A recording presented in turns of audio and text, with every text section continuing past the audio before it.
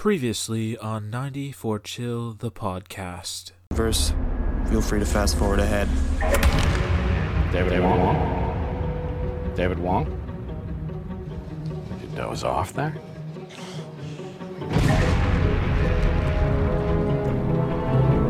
Black stuff, this soy sauce. So it's a drug, right? Just tell me what this stuff is, John. Effects don't last that long. The side effects don't last that long. The effects will last the rest of my life, I think. Why don't you tell me about your friend John? I mean, that stuff, Dave. I'm remembering things that haven't happened yet. You got to be really brave to ask yourself the scary questions. Your friend is the only known survivor. The rest are dead. But he's not looking too healthy right about now. It'd be opening doors to other worlds, man. What's the weirdest thing you've ever seen, Arnie? So leave the police station right now during all the commotion. There's another guy in here with me. It's another cop. No, there's not. Check the mirror. How does somebody get into this? There's dead guys and drugs. It's kind of a long story, but now we can see things. Things are in motion, Mr. Wong. Nothing you're seeing is real. I suppose you are wondering where you are. You're having like a bad trip or whatever they call it. But there is no magic.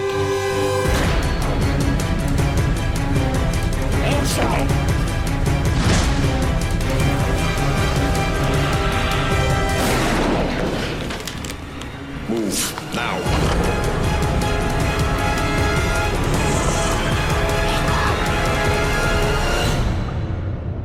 Got my attention, Mr. Wong. Oh, it gets better. A lot better.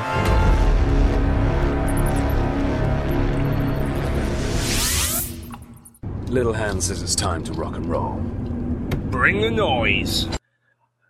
All right, this is 94chills.com, the podcast. I am your host, Russ Stevens, and joining us again this week is Kodiak Thompson. You may remember him from the episode dedicated to Henry Rollins, and primarily the big feature being He Never Died. It's an easy one to sell to people, I've found, once you just give the premise out. Everybody loves that movie. It's so good. Yes. Well, so I was looking for a guest this week. I was throwing out suggestions on Facebook. I thought about the Phantasm movies directed by Don Coscarelli. There's 5 of them, all of them under 100 minutes. And that really pays off when it comes to the 4th film. Not to say that it's bad, but we'll probably get to that. I also asked Kodiak to be back since I had good old Joe on last week. And he suggested another Don Coscarelli movie, which was John Dies at the End. I think that may have been the last one he really directed. He does not direct Phantasm 5, Ravager. So basically, we just figured there's the common thread there with Don Coscarelli, and here we are. We're going to break down a director that I think, with the exception of the Beastmaster, never goes over 100 minutes. So he's very quick and to the point. In there either. I'm sorry? Can't forget Bubba Hotep in there either. Oh, yes. I mean, I think that might be his finest work overall. But we'll get to that, sure, as we break everything down. So my introduction to him, I mean, the Beastmaster is on cable all the time, but that's a classic movie where most people think, how the heck did he get away with a PG in 1982? I mean, I was always freaked out as a little kid. They're sacrificing little kids in this movie. Huh. Yeah, it was definitely one that I remember seeing several times, but it was never in one consecutive sitting. No, I can't say that either. I know Mark Singer best from the original V television movie / miniseries / one season series. Our classic, the aliens are come in peace, but they're I'm surprised that with QAnon and everything, they haven't just been using that series to further pitch their reptilian concepts about. I think that series did have a revitalization back in like early 2010s, 2011. It looks like. Yeah. Well. Oh yeah, I've watched the first few episodes while they were still on Tubi. I mean, interesting cast: Morris Chestnut, Alan Tudyk, who is just the go-to when you need somebody alien, it seems. He's actually in a new show on Sci-Fi as well, Resident Alien. Right. So definitely the go-to alien. Wonderful actor though. Really. Yes. I mean, K2SO from Rogue One. Never mind Firefly. I think that honestly, the funniest role that I've ever seen was just the fact that he voices the chicken in Disney's Moana. I did not. Well, I haven't seen Moana yet. I know he was the voice of King Candy in Wreck-It Ralph. I knew he was, I think, the voice of the Rat Dawn or whatever it was in Zootopia. I mean, he's always giving something to Disney. The funniest part of that whole thing is that very extremely minor spoilers for Moana here. That chicken doesn't talk. It just makes chicken noises. Yeah, but well, I mean, Bill Hader, I think it's Bill Hader and Will Arnett are technically the voice of BB-8. So correct. Yeah. It was quite entertaining to see him walk out of there, and somebody had just snapped a picture and asked him about what he thought about voicing the chicken. And it was just him with his big old grin on his face. I went to Juilliard. Yes. Oh, it never ceases to make me laugh. Well, I mean, probably the greatest Alan Tudyk role, I think, would be Dale from Tucker and Dale. Oh, it's Tucker and Dale is one of my favorite movies if I'm ever not feeling well or just having a bad day, just to watch I don't even know what to say it or how to say it, the sheer bad luck of these two having to deal with all of these poor teenagers committing suicide on their land. Yes. Yeah, we'll leave it at that. Yet I think any movie that involves a wood chipper, though. The wood chipper. Is I just saying, I'm thinking Fargo, Tucker and Dale. I know there's another wood chipper movie. It's just not coming to mind, but it's definitely not an underused trope. Yes. Oh, Deadpool 2. That's right, at the very beginning of it with the X-Force. Yeah, with Bill Skarsgård. Which I mean, that's but I guess, we're talking about horror, and I think obviously Coscarelli made his name on horror to begin with. And that brings us to my introduction for Coscarelli, which was the Phantasm series. Really, it's I mean, I flipping through channels, I always caught bits of Bubba Hotep, but that's probably more memorable for Bruce Campbell, honestly. It's probably his greatest role. I mean, of intended role, I guess. Obviously Ash is his synonymous. You don't think of even the origins of most modern horror movie, what some people consider cliches now, without Bruce Campbell coming up for the Evil Dead movies. Yes, but again, Phantasm, and I guess you could say that in the later Phantasm films where they really start embracing a degree of slash stick. So I guess you could say Phantasm being just such it is a nightmare. I mean, just captured on film.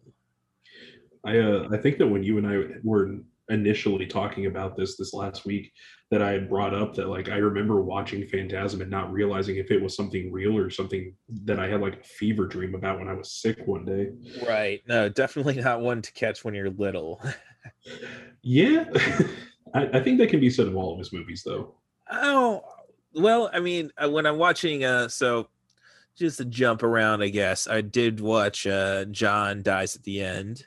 last night, and it kind of just was like, I think this is what Yoga Hosers, which came afterwards, from Kevin Smith. This is what he was really trying to capture. He just kind of wussed out with the PG-13 rating on his. And John Dies at the End holds an extremely special place in my heart. That the book itself, I used to work as a bookseller, and it has given me an endless amount of friends and acquaintances and something to talk about. Funny enough, Russ, the reason I know you, actually, if you trace the tree all the way back, starts with John Dies at the End in the weirdest sort of way. The place that we work at, I got the job there from a colleague, Tim Bates, who 10 years ago I sold the book to, sold him a copy of John Dies at the End. And he remembered, sorry, that's the little one outside of the door right now. Oh, no worries. I had sold him a copy of it, and 10 years later, we ran into each other, and he remembered me from that sale and recommended I apply for the job. Oh. So all things lead back to John Dies at the End. Yeah. It's really, I mean, when you look at how that movie operates, I mean, it's definitely not very linear when you stop and really think about it, which is the entire point. Pretty much being the phone calls and eventually the brat calls, pretty much directing the narrative, and you still don't know where it's going. And still, in my opinion, it's still one of the best pieces of cosmic horror. A severely underutilized genre, I think, anymore, that we get of just this massive overarching evil that doesn't care about us any more than ants, but doesn't seem to come from this world either. Yeah.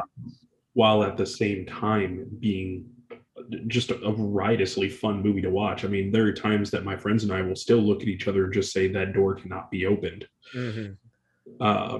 Out of nowhere, or even the fact of the characters seeing other people in different ways when they're both looking at them at the exact same time. Just that unsettling. That's that moment where they're talking about, I think, Amber. Yeah, Amber and Shelley. Yes. And just for anybody else that does want to get into it, the part that makes me so excited about that movie as a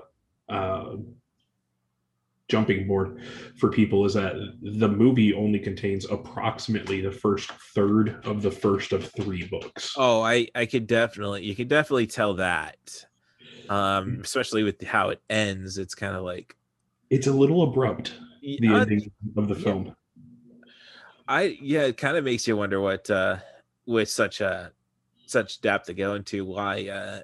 Well, obviously, you could see from the budget. I mean, there's a little more green screen stuff than you would tip. I mean, the last half of the movie is pretty much last act of the movie is pretty much the horror version of the latter prequels, I guess, of Star Wars when it comes to effects, I would say. Agreed.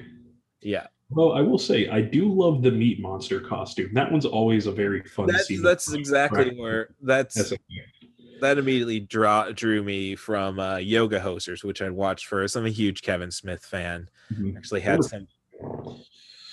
somebody at work today pick up an order, and I saw the name on his ID, and I said, "Yeah, I didn't look at your birth date, so I don't know how hard your life was."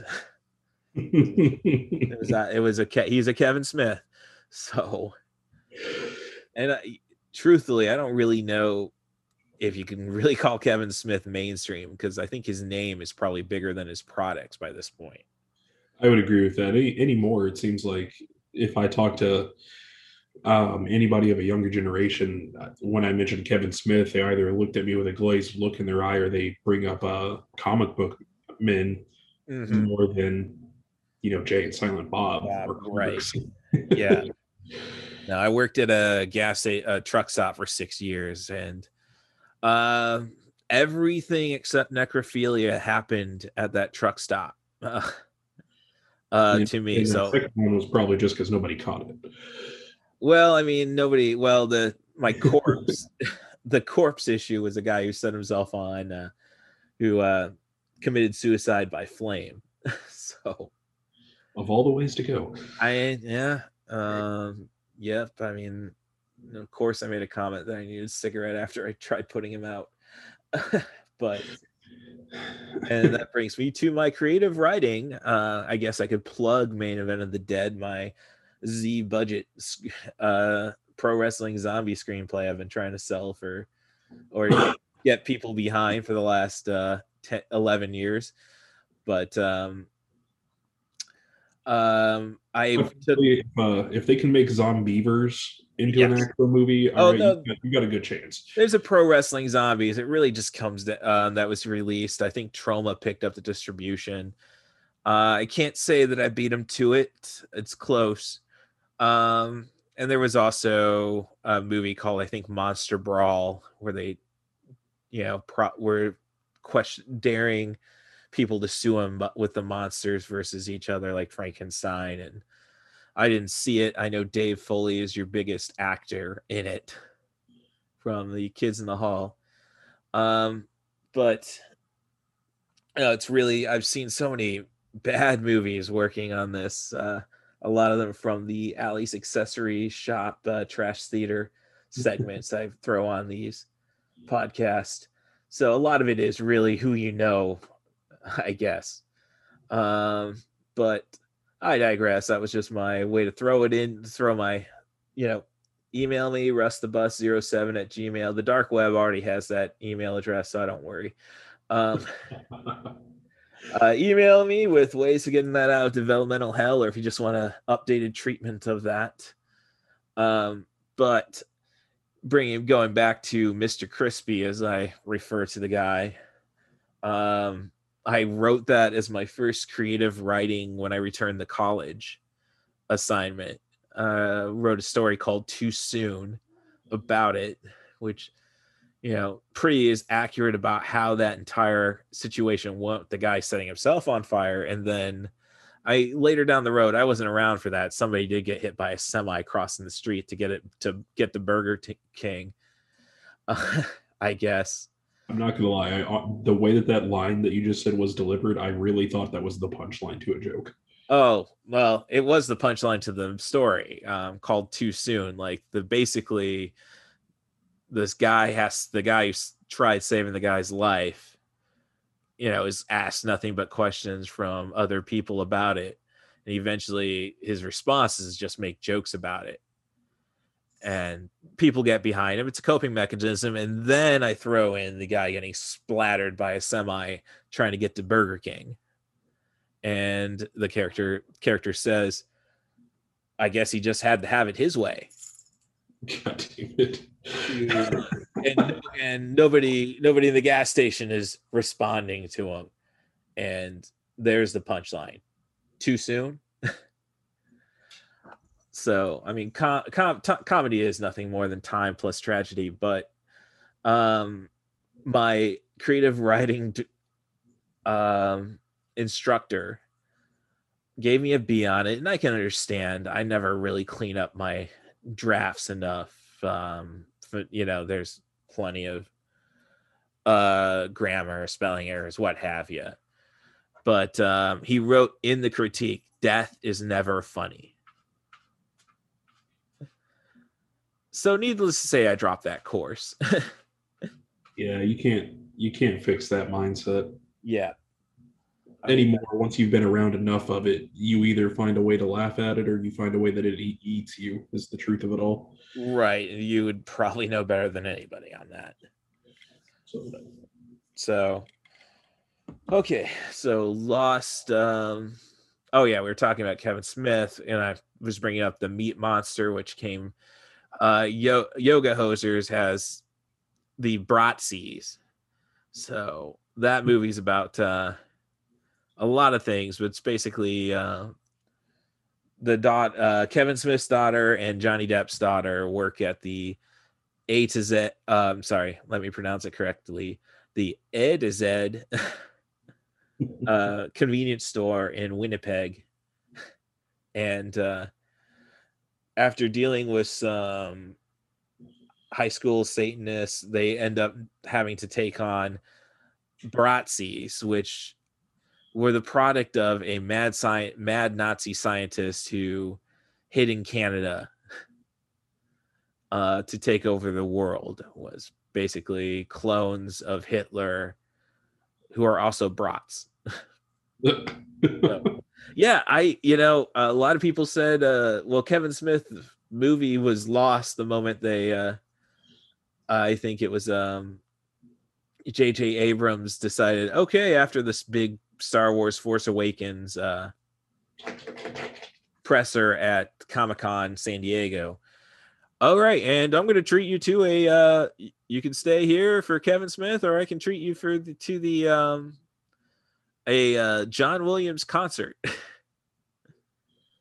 So a lot of people stuck around for the Kevin Smith presser. I feel like, especially with these more campy tropes like that, they are getting more and more popular.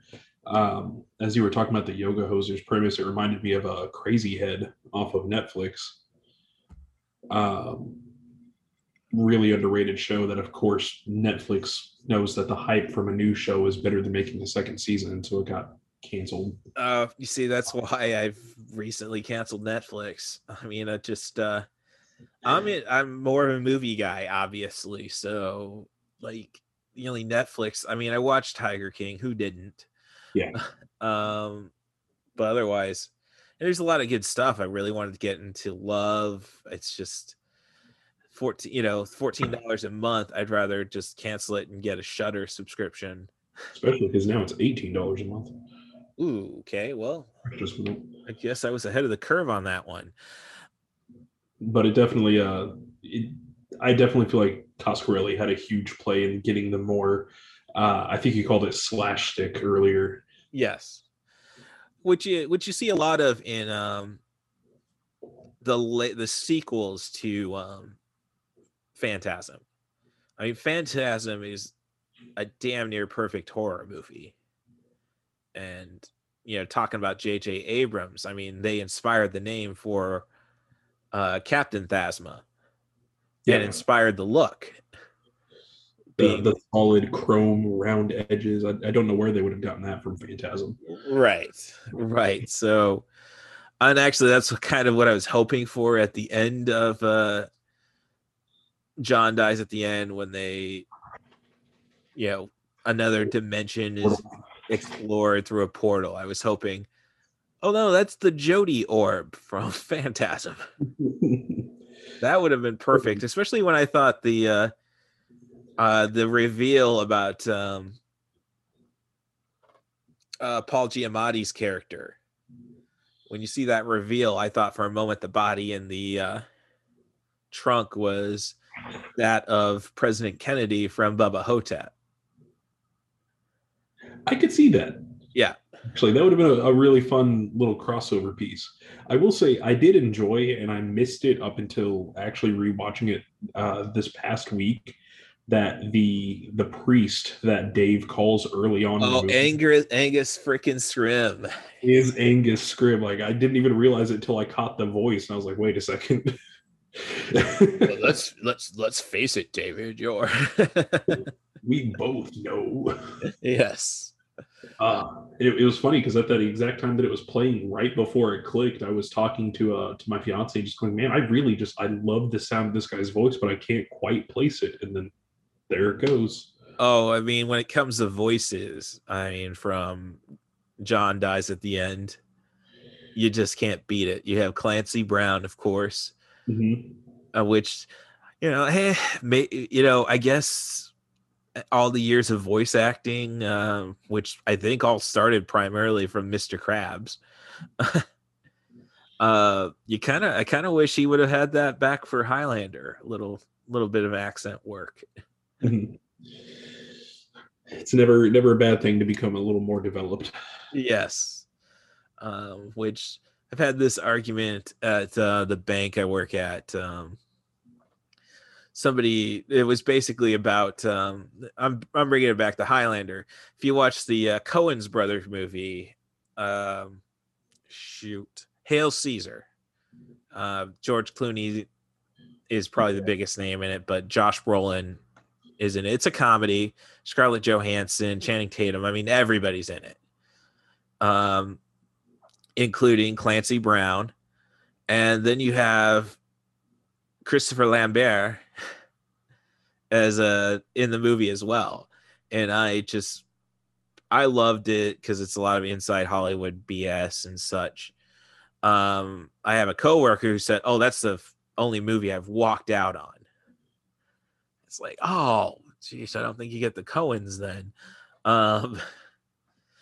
But it's so I stand by. If you have Christopher Lambert and Clancy Brown in the movie, you have gold. Yeah, I can definitely everything that I run through my head and I think of with Clancy Brown. Can't think of anything in the recent days that I've not enjoyed. Another Netflix one that comes to mind with the Coen brothers, the Ballad of Buster Scruggs. Mm-hmm. Just that one short chunk of it that he's in is still one of the funniest little shorts I've seen in a while. Oh, and now you're making me regret canceling my Netflix. Ladies, I'm single. I'm looking for a password. Let's see if I could throw you mine at some time. It's not like I'm not sharing enough.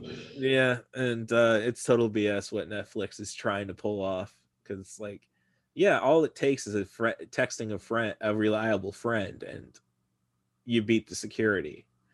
But I digress. So, it's just such really polar opposites when you start at Phantasm and then get to John Dies at the End. I mean, you have a nightmare, and then you have a movie that's pretty much, I mean, I think I put it in my notes as I'm watching John Dies at the End that, man, I kind of wish I had dreams like this. The soy sauce dreams? Yes. Yeah. So, I mean, it's very difficult to describe John Dies at the End. And, we'll get back to Phantasm, obviously. I mean, that's half of the roster we're going to talk about. Yeah. But with, so John Dies at the End, basically our lead character, Dave, is about to try to expose soy sauce and has a being interviewed by a feature reporter for a newspaper played by Paul Giamatti, who also was a producer on the movie. Not sure how they swung that, but boy, am I glad they did. Yes. So basically, soy sauce, I guess you would say, lets you look. It's not linear time by any stakes, but it does let you have a peek or at least access to parallel dimensions. I mean, that's what I got from the movie. I mean, going through it a couple of times, the best description that I ever saw of it is that it takes your deductive reasoning to levels beyond like a deity, where when you look at something, if you look at a scratched up water bottle, you can think, okay, something happened to the water bottle. If you go one level further, you can look at how the scratches are and figure out probably what caused them. But it's taking that to a whole new degree of, like, when Arnie walks into the store, by the way that he walks and the sound of the way his pocket rubs, he knows exactly how much changes in his pocket, what denominations, what years the coins were made. Mm-hmm. And you can't look into the future exactly. Right. I mean, you could receive calls from the future. We'll get there. Yeah, but and never mind the fact the Paul Giamatti reveal is basically darn near insanity. I mean, that's really all I can say, because it kind of might spoil the movie. Yeah. It's one of those things where there's certain deliveries of that line where things click, and it kind of, for me, cemented as well the fact of, like, Dave, when we meet him in there, it's not really his first rodeo. Like No. he takes all of this in stride at this point, and it cements just this weird sort of, I don't know, I almost want to call it like Trailer Park X-Files. Oh, well, I mean, we get there. I mean, never mind I mean, I guess you could say, because I didn't think Amazon was killing everything in 2012, but when you bring the story to the Mall of the Dead, as they called it. I always kind of laugh in the book where he ships himself the package and it arrives at the mall. Yeah. The one of our antagonists in this film, Shitload, of course, that being the actual character's name. Yes. Just reaches inside the box and pulls out a microwave burrito. The whole John dies at the end universe, especially that first portion of the first book, for me, it's always walked this beautiful razor of, at the same time that I'm reading it and I'm just heavily unsettled by these little details that are out of place, I'm laughing because I'm watching a dude get punched in the balls 36 times or talk to a bratwurst. Yes. I mean, it's kind of like Lovecraft with a sense of humor. Yeah, I would absolutely agree with that. Especially again, leaning back to the whole the cosmic horror genre. I mean, you can't say cosmic horror without thinking of Lovecraft. Right. And so, I mean, I've dedicated a lot of time to this podcast for Stuart Gordon stuff. So, director of Reanimator From Beyond. Mm-hmm. This is Lovecraft's frat boy years at best. Yes. Maybe he was a little less racist. I mean, at that time, I hope. Who would have thought the guy that wrote about being scared of things that was different than him was racist? Yeah.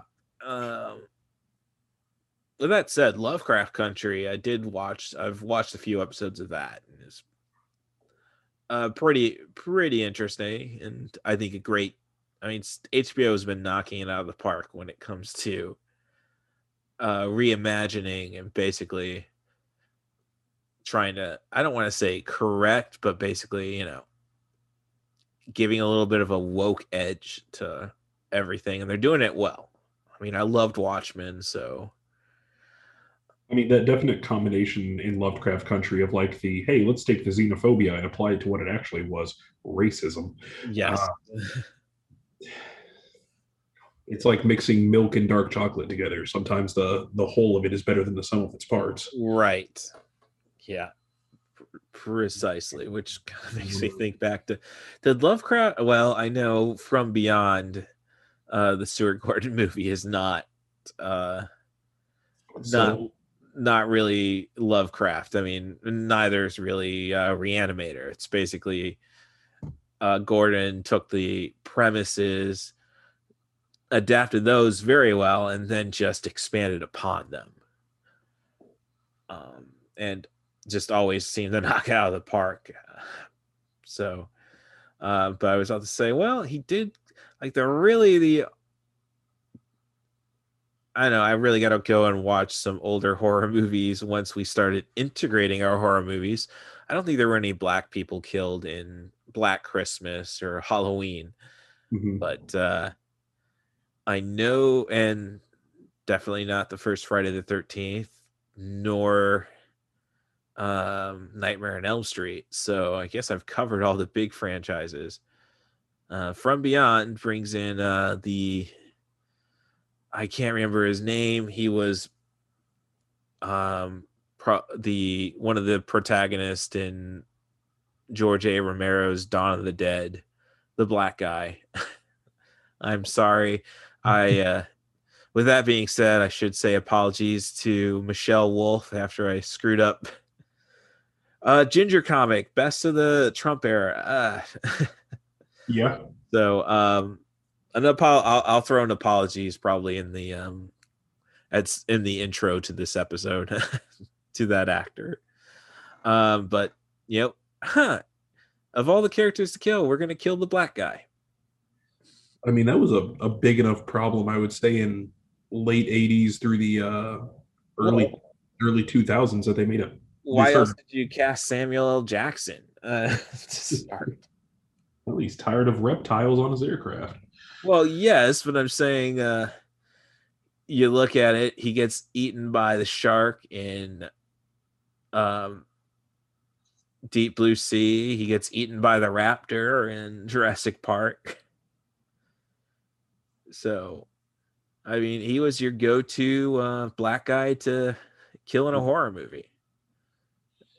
First guy to die kind of thing, including Goodfellas. He's the first guy of the crew. Funny enough, I was also thinking about oh no, I'm confusing with Lawrence Fishburne. I was thinking of Event Horizon as well. Well, he gets through. Well, I'm sorry. Well, nobody really comes out of Event Horizon unscathed. I'll just say that. I think this Cosmic Horror. I'm sorry. We'll talk about criminally underrated cosmic horror. I loved it. Oh yes, and imagine that would qualify for 90 for Chill, and then you stop and imagine that they edited the hell out of that movie. And that's one thing I've always been so sad since I learned that there is no longer a director's cut Lost in a Fire. Yeah, I mean, we could go into Paul W.S. Anderson in an episode. I mean, with the exception of 2 of the Resident Evil movies, his movies again qualify.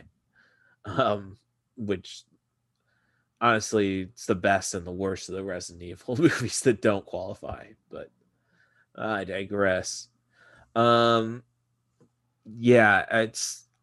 I think when you bring up Event Horizon, I think that was pretty much the biggest cosmic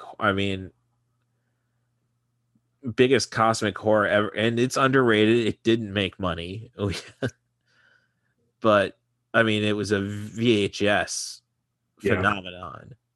So even now, it's gotten really big. Yeah, I've as a side note for it, I've definitely seen quite a bit of I guess echoes of it in more modern media. I'm a big fan of a video game called Destiny, and in a current mission, you're navigating a ship that basically blipped out of reality into another dimension, and the whole crew is lost. I wonder where I've heard that before. Well, I bought Destiny. I haven't opened Destiny 2. I mean, but I know if I see a $10 video game at our place of work, which listen to earlier episodes, you know where we work, but hey, I let that slip. But I mean, it's kind of kind of lost my place. Well, it's just weird when it comes to Paul W.S. Anderson, because then his follow-up to Event Horizon, was the first Mortal Kombat, which I think is still a pretty good movie. Just try to watch it on a CRT. You really see all the flaws in the special effects on 4K. And another movie like that, and it's not really a flaw with the special effects, it's just how intense the colors was The Crow. HDR does not do it with justice, because everything seems so out of place. Your deeper blacks and your deeper whites. The Crow is very much a movie that was built on its contrast level available at the time. Yes, but getting back to Anderson, his follow-up to Mortal Kombat was Soldier, and which is underrated, I think. I will watch it whenever it's on. I'll wait till it's $4.99 on Hulu. I mean, on Vudu or iTunes. But that movie's tied to it basically tied itself to the Blade Runner universe. So, yeah. I mean, you're almost like going back to how I wish like the big orb that leads to another direction at the end of John Dies at the End was like, oh, go Phantasm, because it seems like everything's connected. And when you get back to Lovecraft, I was checking somebody out who brought the remake of Castle Freak, which was another Stuart Gordon movie. Excellent Stuart Gordon movie. The guy manages to make art out of being stuck with made for video for 4x3. And he was saying, oh, this is Shudder's planned Lovecraftian universe, because I guess they introduced Herbert West in that movie as well. So somebody please successfully make a large horror-based universe of just multiple things at some point. I feel like Universal's tried to do it. A couple other places have tried to do it. Yeah, I mean, well, it all started with Freddy versus Jason, when that was pretty much New Line securing the rights to Friday the 13th, which they obviously, New Line was the house that Freddy Krueger built, so that was just natural. And the plan was to bring Ash into that.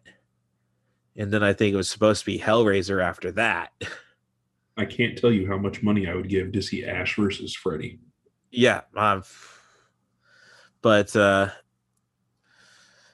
mean, there's just so many different properties. I mean, I'd have to go back and look where Hellraiser fits in, but I know Dino De Laurentiis, his Empire, obviously he's not around anymore. They are they don't have, whenever they've got content, they secured the hell out of it. So I mean, even Universal tried to do the whole shared multiverse. Right. Like the Mummy films with Brendan Fraser. Yeah. To do a relaunch with the Mummy film with Tom Cruise. Right. And I know they introduced Dr. Jekyll in that one, which reminds me, I was watching bits of Virtuosity last night. I didn't know if you were going to lean towards that, or League of Extraordinary Gentlemen was popping up in my head as well right there. Oh, man. That is a movie that definitely HD murdered. I thought it was fun. I mean, it was very flawed.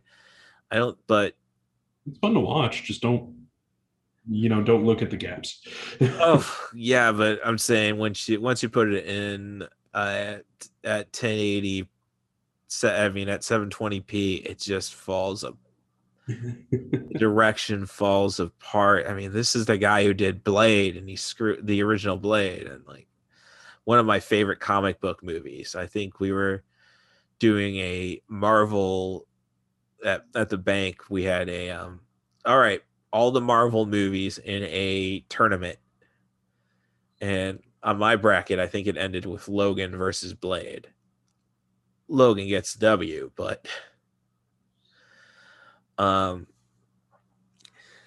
so it's a very, I think it's especially, I mean, we're still hoping. I know Coscarelli is working on Bubba Hotep versus Nosferatu and his maidens,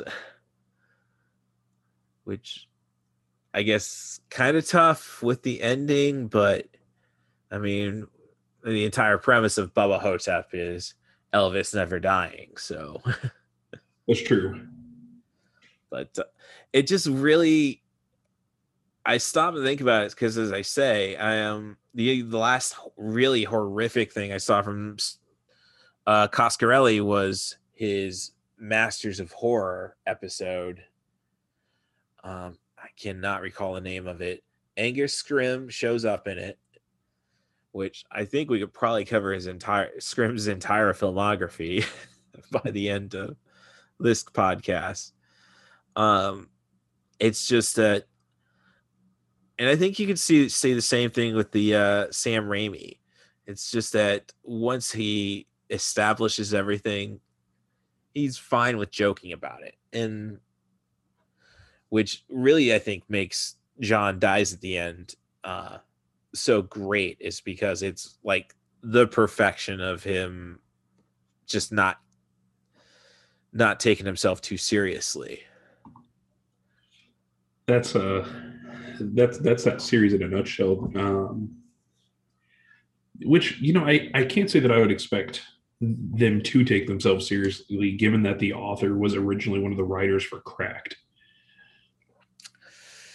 Yeah, well, I'm kind of surprised that you got such a quality product then, because Cracked was such a poor knockoff of Mad Magazine until the internet came along, and Cracked.com is like got some of the funniest stuff out there.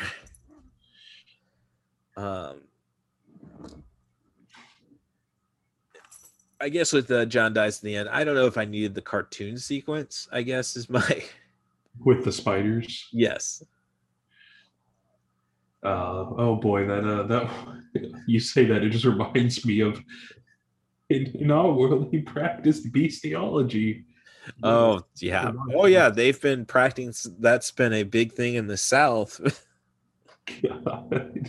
The character of John, early on in the movie, he says, you know, people always say lines like, I never thought this person would be the one to end the world, but with John, we were all pretty sure it was. And that's the best description of his character that I've heard of. Yes.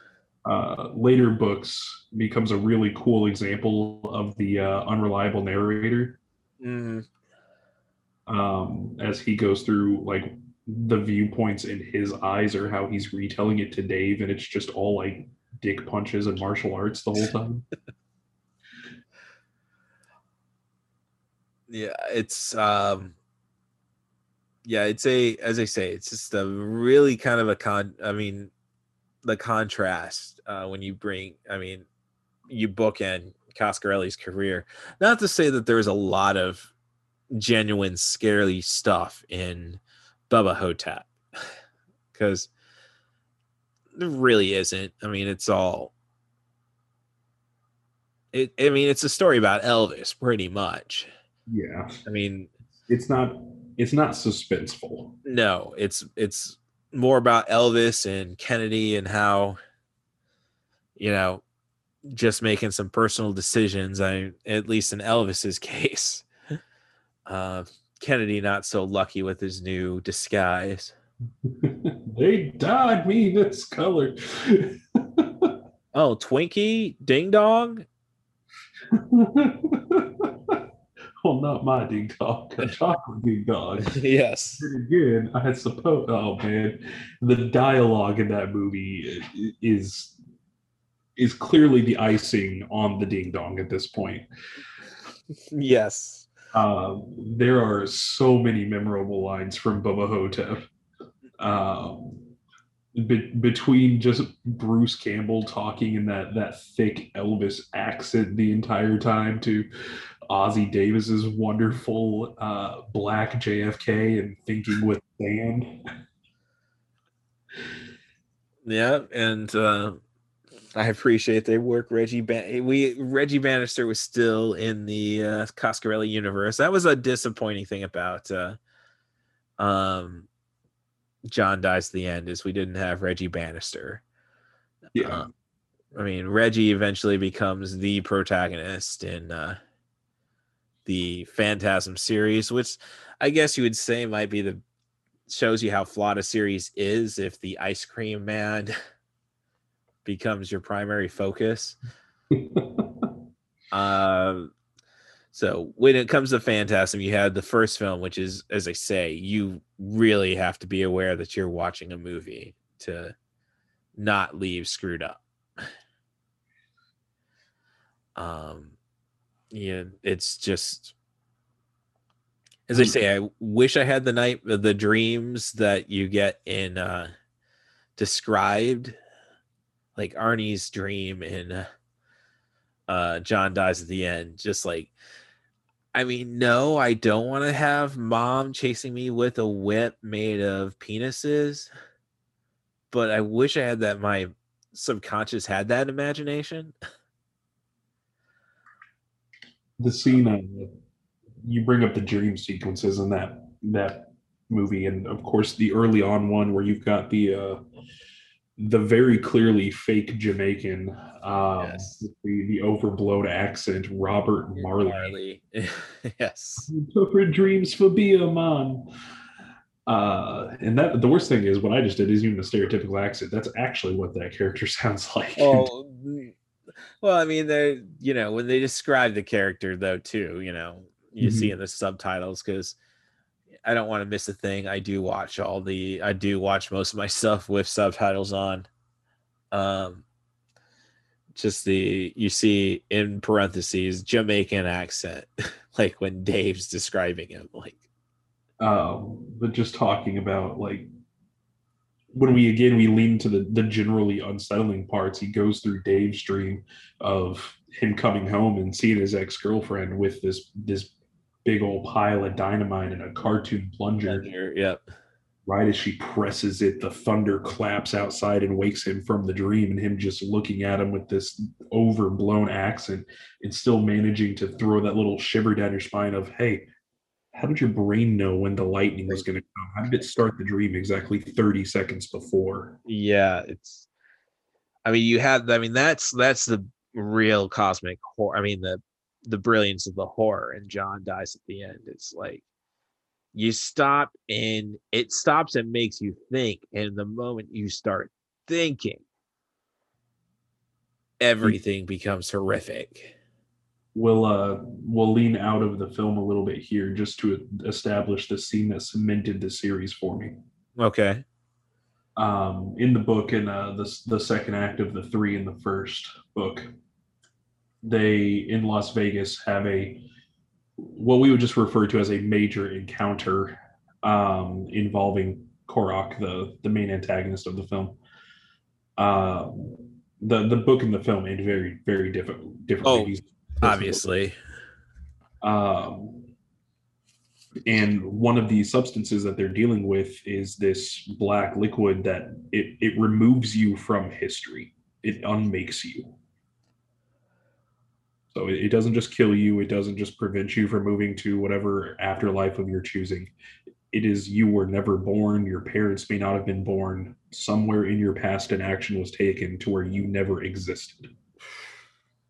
And they go through that, and all 5 of the people make it out. None of them get hit with this liquid and removed. But we go on to later on down the road, and 6 months later, they've all kind of kept in touch, and they're sitting around a bonfire, and it's that magical hour, like 3 o'clock in the morning, where if you've never sat around a glass coffee table or a glass like patio table in the Midwest and had like a 3 o'clock conversation with your friend, you may not know the feeling of it. But they all start telling stories about Todd, I think was the name. And like the gradual undertone of all of them telling these stories is that you realize that there were never just 5 of them. There were 6, and one guy didn't make it out. Oh, yeah. And you're like rereading it back later. You're like, wait a second, you're flipping back like 100 pages and realizing like, yeah, that doesn't add up. He couldn't have been carrying both of these things at once. Mm-hmm. And it's just that feeling of like, we lost somebody and we can't even mourn their passing. Yeah, I mean, I've never really gotten to explore that concept in a straight up horror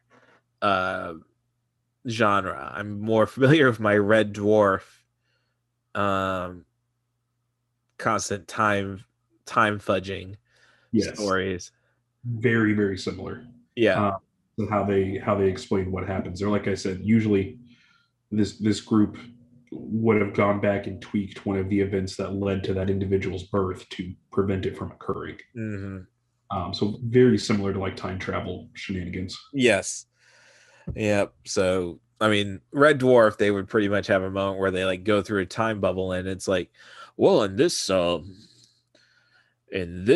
dimension, the cat never existed. Who never existed? I don't know. We just know we're missing somebody. And Cat is present during this. No, I'm here, buddies. Come on. Kind of like recognize me, and they escape the time bubble, and then it's like, oh. trying to reconstruct something from the hole that it's left behind. Yes. Yeah. So always recommend Red Dwarf, British science fiction comedy.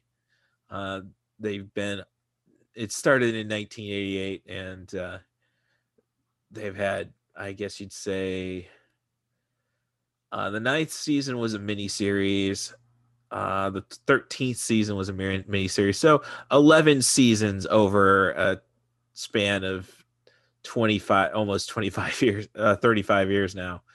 But basically a universe where there's only one human left because he was safely secured in suspended animation when a meltdown occurred on his spaceship.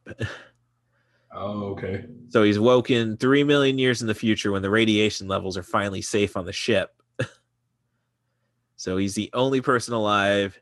The computer decides to reanimate his obnoxious bunkmate as a hologram.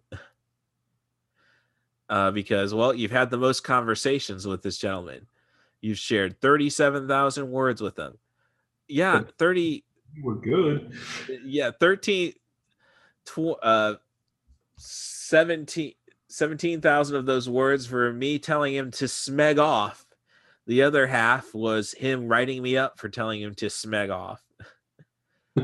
And the cat who the main character went into span of animation for because it was an unquarantined animal, which he refused to give up, was safely secured in the hull of the ship. And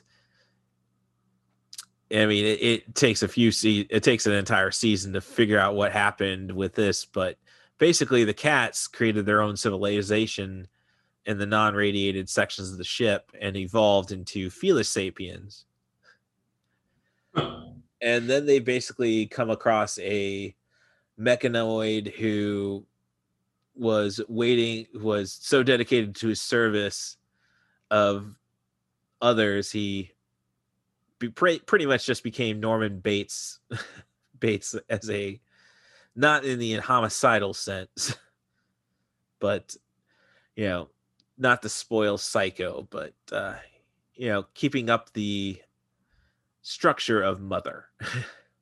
I was going to say, as far as spoilers regarding Psycho, I think that we've cleaned the 2-week waiting period for spoilers. Yeah, I would say that, but you know, we're trying to, not to say you can really spoil a movie like John dies at the end because of its nature.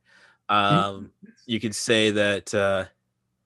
I mean, really, the only thing that you're definitely spoiling is the Paul Giamatti story. That's a huge chunk that I adored.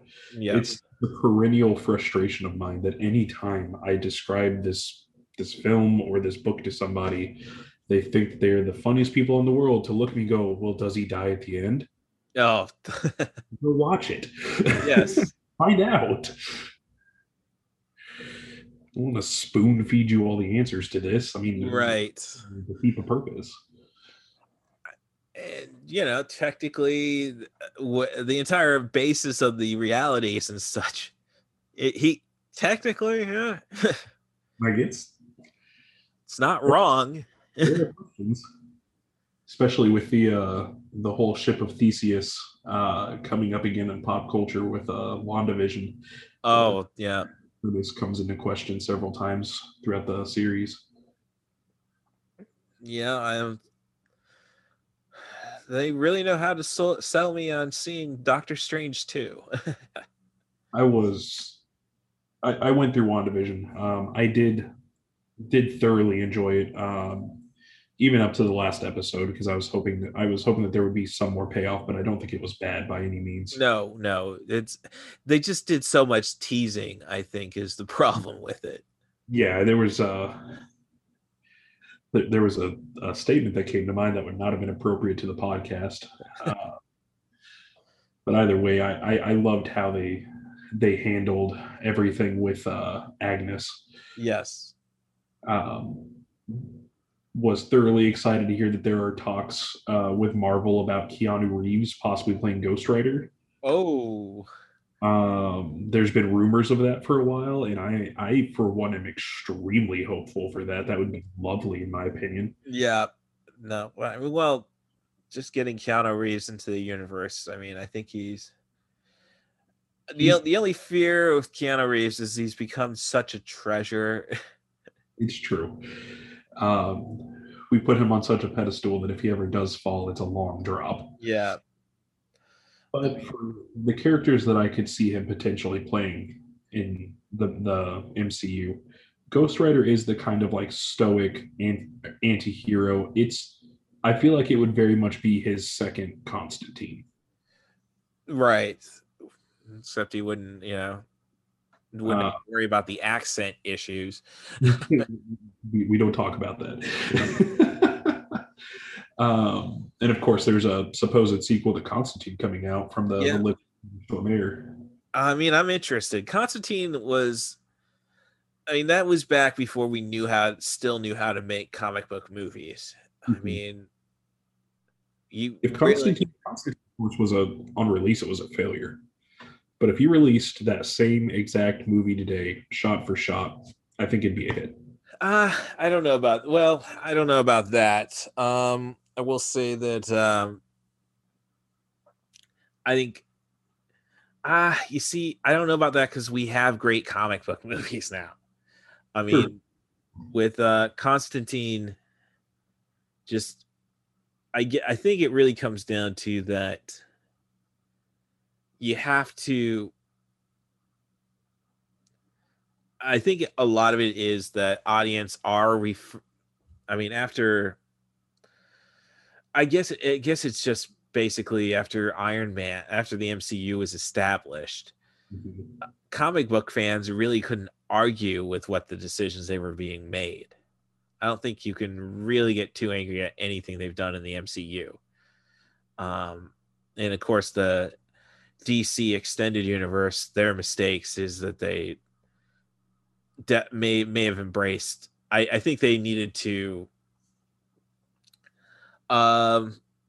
think about the broad audience to begin with, and then you go and once you sell them on it, once you give them a taste, then you go and I don't know, perhaps with the DC, I think you're on the right track. With the DECU being so dark when it started, which I loved. I mean, when it comes to comic books, I think DC still outdoes Marvel. I think, at least in narrative standpoints. I'm a much bigger fan of, like we said, of Constantine than I am most other heroes. I'm just a big Neil Gaiman fan. I mean, Sandman was excellent. Man, I'm trying to get through the most recent season of American Gods right now. I'm working on that too. Yeah. We'll talk about that on another podcast. Right. That's like I had to get Stars to watch The Fly for I was going to subscribe to watch American Gods because I've watched the first 2 seasons, but that was my excuse. I'll do it for the because I have to watch The Fly for the Jeff Goldblum podcast I did. Great. So, I mean, honestly, I think that's the best description, that you have to find that nice middle ground where you have to be loyal to the comics, unlike, say, Constantine, Tank Girl, when it comes to the realms they exist in. But you can't be too much like the comics, or I know American Gods is a novel. Because you alienate people that aren't. Yeah, nobody wanted the 3 minutes of gay Muslim sex. Yeah. I mean, I understand it. I don't know if they should have cut away at some point, but hey, or even definitely like, something you're not going to be able to sell to a xenophobic society anyhow. Shifting it to a lighter tone as far as like that goes, even the character of Sweeney. Oh yeah. Sweeney in the books is completely isolated to like the first half of the first arc. Mm-hmm. We're still going into this two. Like I said, I haven't gotten into the third season almost at all. I need to give it a watch when I'm not, half conscious. Yeah. I'm only about maybe 4 or 5 episodes into the third season now. Okay. My knowledge goes up to the start of the first season, where of course, or the third season rather, where of course the major figure in the last two, whereas he was a throwaway character in the novel, which is even sitting on my nightstand here. Well, I mean, it may have just been a great casting of Pablo Schreiber. He's a very versatile actor. Well, I mean, I don't know anybody who really dislikes Den of Thieves. I was kind of laughing when we first sat down to watch it. My fiance decided to watch the show with me because she recognized him as a porn stash from Orange is the New Black. Yeah. And I mean, fun comparison between the two characters. Yes, quite a bit.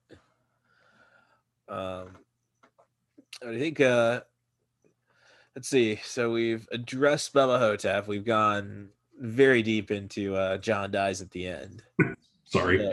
No problem. It's really tough to, I think it's kind of tough to really describe Phantasm. I mean, your villain's just called the Tall Man. And it's basically an Undertaker who's like, they really expand on it in the sequels, but who's reanimating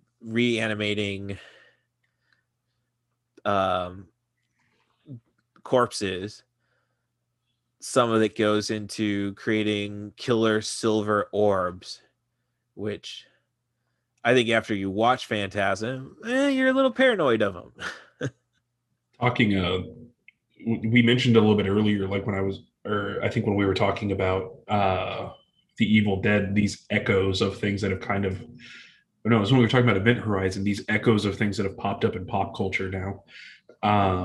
Even seeing like a person taking bodies, harvesting them and changing them pops up in like the Cirque du Freak series. Okay. That pops up. The silver death orbs popped up even in something as mainstream as Doctor Who. For Tennant's era with the Toclafane. Mm-hmm. Which were even further, like we said here, they're what I'm looking for, modified humans. Yeah.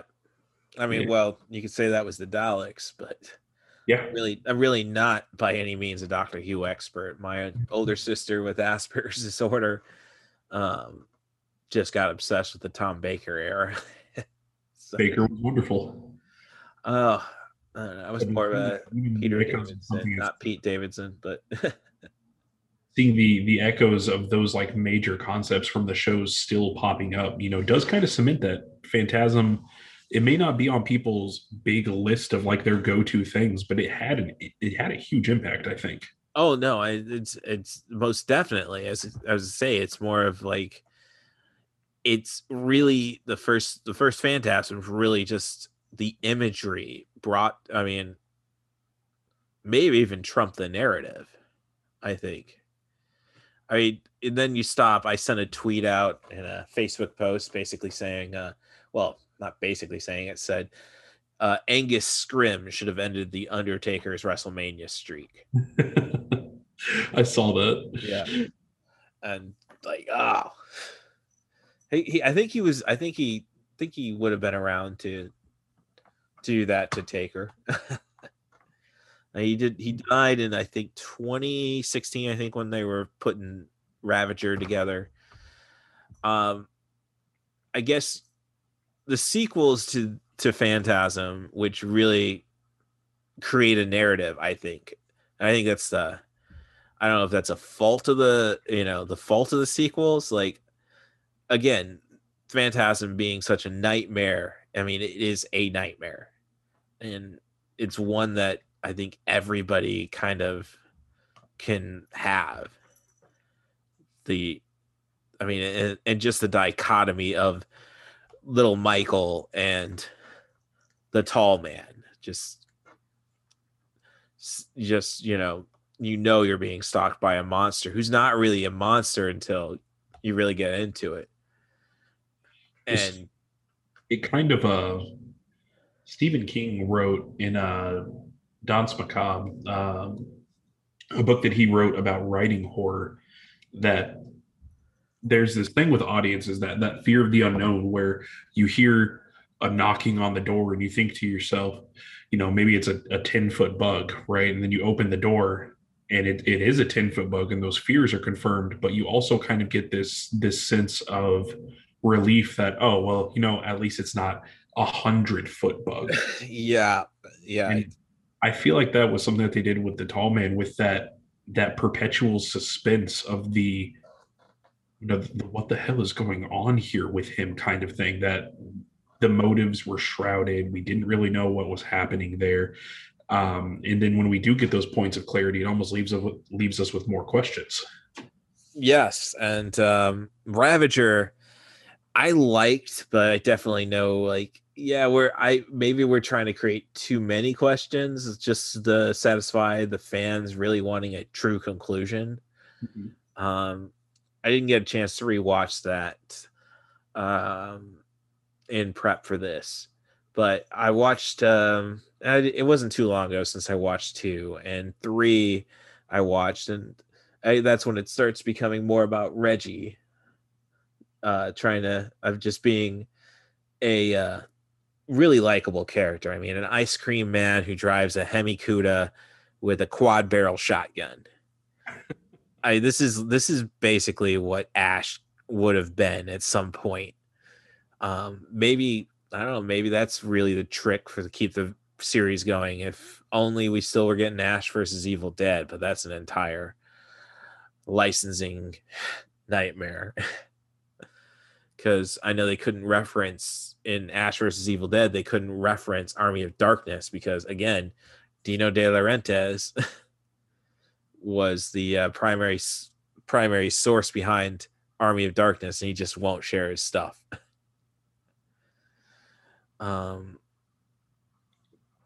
Looking forward to the expansion of the Evil Dead universe. Yeah, I mean, I love the remake and all. I mean, the reimagining, I should say. Just had enough tongue-in-cheek stuff. I mean, I guess you kind of have to be a sick little puppy to enjoy, to find, I think basically it's either the Evil Dead remake is either going to scare the hell out of somebody who's not familiar with horror, really a fan of the genre. Otherwise, the audience is looking for the tongue-in-cheek humor. One of my favorite memories involving the Evil Dead, that my fiance was not a huge horror aficionado before she met me. Right. No, nor was Hallie. She was I don't know how she got into the Aliens franchise, but when we were in C2E2, we got to watch all the short films that 20th Century Fox made for the 40th anniversary, and totally dig Alien. I decided that I wanted to show her the Evil Dead because she had never seen it, and of course we had actually found that they had the original NC-17 cut streaming. So we're watching it, and of course there's the I keep saying and it's making me really self-conscious there. Weird. There's of course the Kandesh demon. Is that what I'm thinking of the name of? It sounds about right. Either way, the classic camera on rails moving through the fog. Yeah. It's that first person camera angle as it zooms towards the cabin, of course. And she kind of gave me this look of knowing that I usually call out cliches, and brings up, how can I like this when that's such a cliche thing? And it just kind of clicked that she didn't realize that was the origin of the cliche. Yes. Sam Raimi I hear great things about Drag Me to Hell, but I can't really say taking the time to watch anything of his since Spider-Man. But yeah, he's pretty. I mean, even Darkman, he's pretty much introduced so much stuff. I mean, he can rest his laurels on that. He's an innovator. There's no question about that.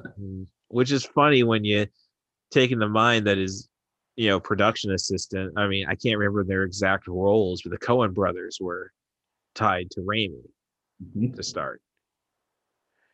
So, I mean, it's everything's connected. I mean, it is. I mean, I guess that's my philosophy on life about being. Basically, I think every soul still exists. That's not necessarily heaven and hell, but I don't know when I die. I don't know. I don't remember being born. I don't know when I die. When I'll die, if I would know if I'm dead, type thing. And that everything is kind of just together. So, all right. So that is definitely a common thread too that I can see with Coscarelli's work. Is this? Of all the movies that we've mentioned, between John Dies at the End, Bubba Hotep, Phantasm, there's always this concept of what happens if you interrupt a soul as it's moving, or can you affect something after death? I think can be a common thread between. Right. And that's really apparent when they originally tried to conclude the Phantasm movie at the fourth film, which a lot of it, I read the story on this. Like, they were able to get Civil War. They donated $200 to Civil War reenactors to get a little flashback sequence. And a lot of it, and it really makes you wonder, geez, how with Phantasm, which was originally rated rated X because of the some of the gore. Like, the gore catches you off guard. It's not really that horrific a movie, but the detail they put into the gore, like, it can't be an R-rated movie if somebody who gets his head skewered by a orb and blood squirting out, if his body releases his bowels. Nope, that can't be R-rated. They do tend to frown on things like that ever so slightly. Yeah, well, I mean, that's like the only time I've ever really seen anything censored on South Park is when they're showing it before prime time. The episode with Walmart and Cartman's obsession with, when you die, you shit yourself. I forgot about that episode. Yeah, and he's just having a ball whenever somebody commits suicide. And you see a black screen saying, and this is where the body defecates. But the fact of the matter is, the fourth film, besides for that, is so much footage that wasn't featured in the original Phantasm movie. And they just created a narrative to pin it all together. But at the conclusion of the movie, it basically is like, okay, did we lose? Did the tall man win? Can Reggie come up with a new way of saving the day? How do you quantify a victory here? Yes, precisely. And the fifth film is all like really dives into that, because the premise is that, no, none of this is like, Reggie doesn't know if he basically has come to the point where does he have Alzheimer's or dementia? And so did any of this really happen to him? And he keeps having to jump back from reality to a possible reality to a dream within that possible reality. But I think what can be said to conclude is that Coscarelli's fans are totally dedicated to the man. Because I mean, the sequels he gets are solely funded pretty much by his audience, and they're pretty much solely for his audience. So I guess that kind of scares me. What would happen if you had sequels to John Dies at the End? Yeah, I was going to say there's 8 more parts of the books that like I'll start throwing money at a screen.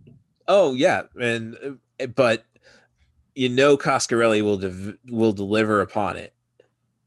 He will give you something you will pay for. Yeah. I guess now, like, I was kind of afraid that John Dies at the John Dies at the End universe far greater than I do, obviously. But I was kind of fearing that, oh well, Coscarelli could kind of take it in his own direction, and maybe it would be lost. But I had that same fear way back when I heard that they were turning it into a film, because of course anytime that you hear that your favorite book of all time is getting turned into a film, it's going to go one of two ways. It's going to polarize. But he did extremely well in my opinion. Some characters were cut, but the absences weren't noticed to a degree that would affect the story. And it wound up even impacting how the later books, I feel, were written. Oh, okay. I didn't know the books were written after the movie. The second and third one were. Oh, right. So it worked. It worked out pretty well across the board. I feel that personally, he did a phenomenal job. The ending, like I said, of course, there were some changes that could have been made if we knew that it was getting sequels.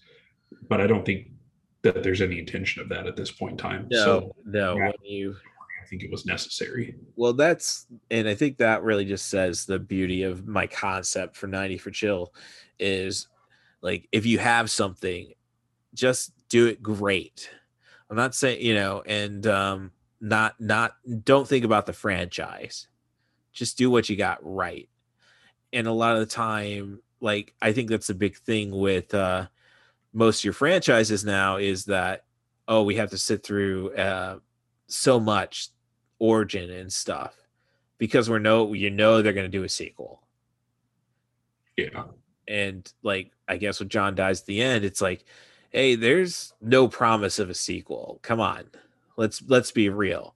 How many people have actually read the books? I mean, obviously millions, but when you're dealing in this country of 325 million, that's still less than a single percent. Right. But I'm just saying it's more the idea that, yeah, there's definitely an audience for it, but how much is it going to cost you profit margin wise? Mm-hmm. Like, there's a reason why we had all this green screen at the end of the film. So, but the film is awesome, and they nailed it right. And if it's if people like us keep preaching about it and people keep subscribing to the podcast, well, of course you can't subscribe yet. I'm gonna try getting it on iTunes and Spotify this week. But if you can get that support and you get that voice out there, I mean, they made a second Boondock Saints movie, and there was really no reason for that. Yeah, that one's questionable. Yes. So maybe John, we'll find out when John actually dies at some point. Let's hope it's Don Coscarelli who gets to tell that story. I'm not going to hold my breath, but I'm going to be anticipating it. Right. Well, so with that all said, I can't really think of too much more. I think we've covered as much as we could, and was a little more heavy in certain places, but that's the beauty of podcasting.